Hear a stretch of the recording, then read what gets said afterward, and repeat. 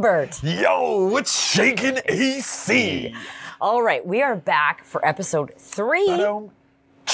Those are drums. Not going to try to reach for them this time. We're back for episode 3 of our special rants for franchisees. Andrew and Rob rants for franchisees. Again, we realized we were like, you know what? We're leaving out a big category in the franchise space, and we wanted to offer some tips and things that we've learned having been small business owners at one point ourselves, and things that we hear and learn in our weekly roundtables and things that we do in the franchise community, and really want to help franchisees get through their challenges. Yeah, and today we are going to be talking about the most cliche term in business. Which is? Culture.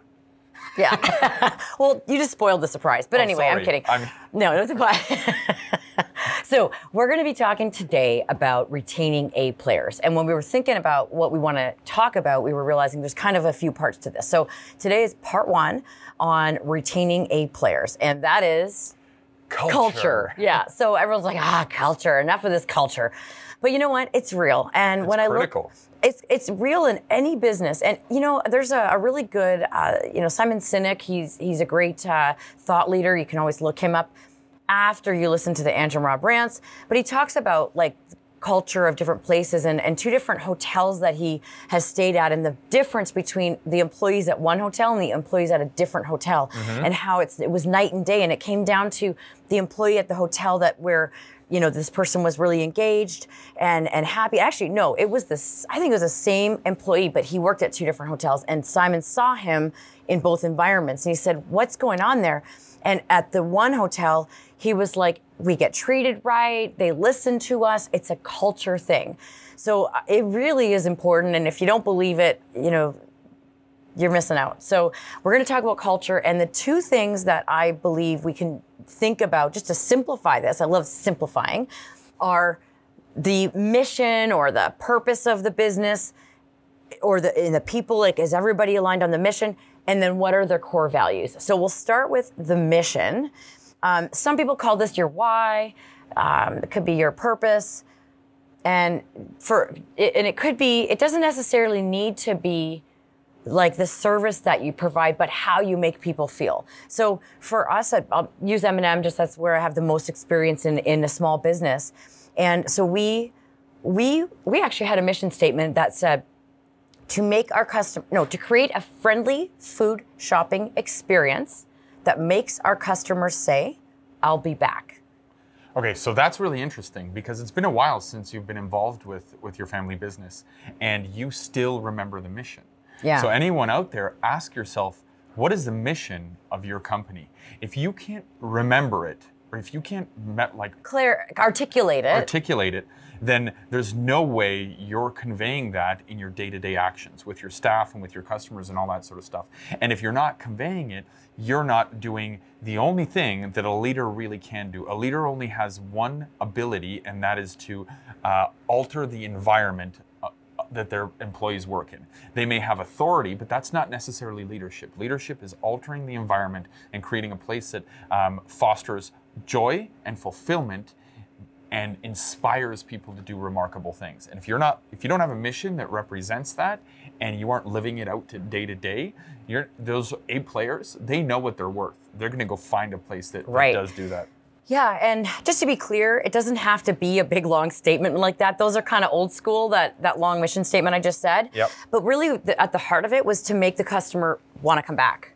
And that was our mission. We wanted them to have a good experience. And we actually, that was our what set us apart from grocery stores and all the different, like, we were not a grocery store, but we competed with Costco and grocery stores, and it set us apart that we could offer good service.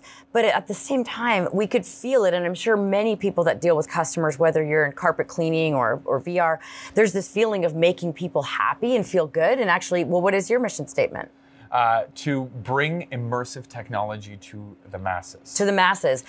So it's not specifically VR. It's immersive technology, and it's making it accessible to all sorts of people, regardless how much money you have, what sort of far out lands you live in, you know, And way up north or something. Yeah, and I've heard you say that, you know, you want it to make a good impact, and of course at Control V it's about having fun and a good experience and being happy, but also you can bring it into seniors' homes. I know I've seen a clip of you guys doing that on the news where you brought it into a senior home, and how seniors who normally don't get to do exciting things Or wear a swimsuit.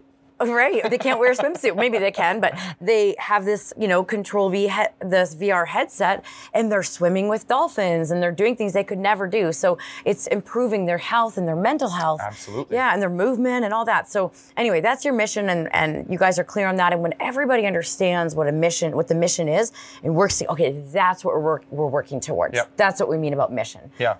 Let's move on to core values. Yes, core values. Super important, because core values is how you act or what you do to deploy your mission, right? Yeah. And if you aren't I put my hand up like in school. I thought you wanted a high five.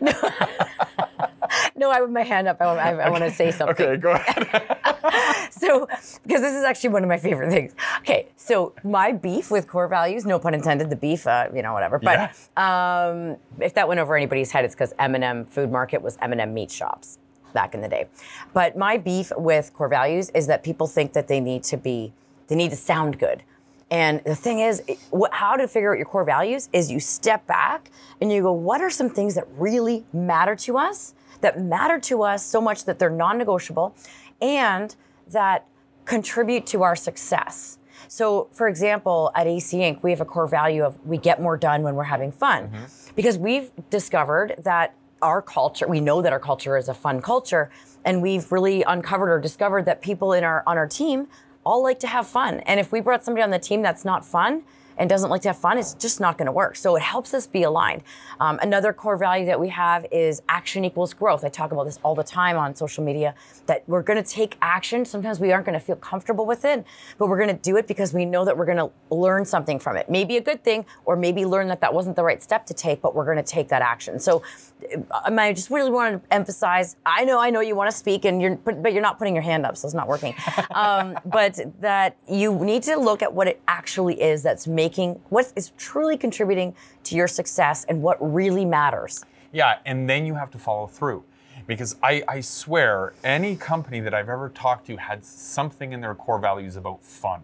You know, you know, it's like a dating website. I like to travel. I like to try new things, right? I like to have fun. But do you actually do that? What are some things you do to live and breathe that core value? Exactly. And if you aren't living and breathing these core values, which presumably are designed during a time when everyone is happy, and you're not deploying that or bequeathing it to all of your staff, then what happens is they start to get stressed, right? And stress creates cortisol, which we know shortens a person's life. So effectively, your mission and core values make you responsible for that person's life. So take this seriously. Yeah. Okay, so with core values, we really want you to think about what it actually is.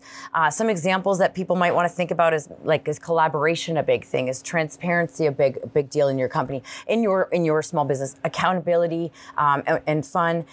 And then think about some ways to live and breathe it. So when we say culture, we're not talking about having a ping pong table and beer Fridays. We're talking about daily, hourly. What are different things that you have set up that help you live and breathe your core values? So really quick then, do these core values have to be the same as the franchisors? They have to be, if you're a franchisee, you have to obviously align with the franchisor's core values, or else you should get your butt out of there and sell your business.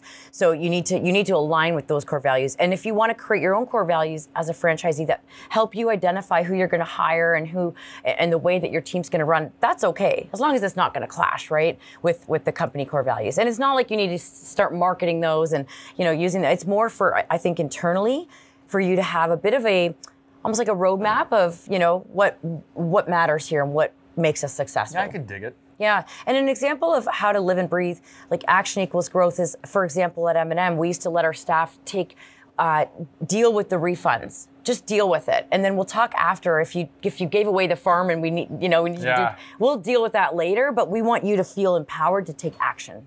Take action. That was an example. That's just an example. Cool. Yeah. Good. Okay. Ready to wrap it up? Okay. All right. Fine then. 3, 2, one. Go be awesome.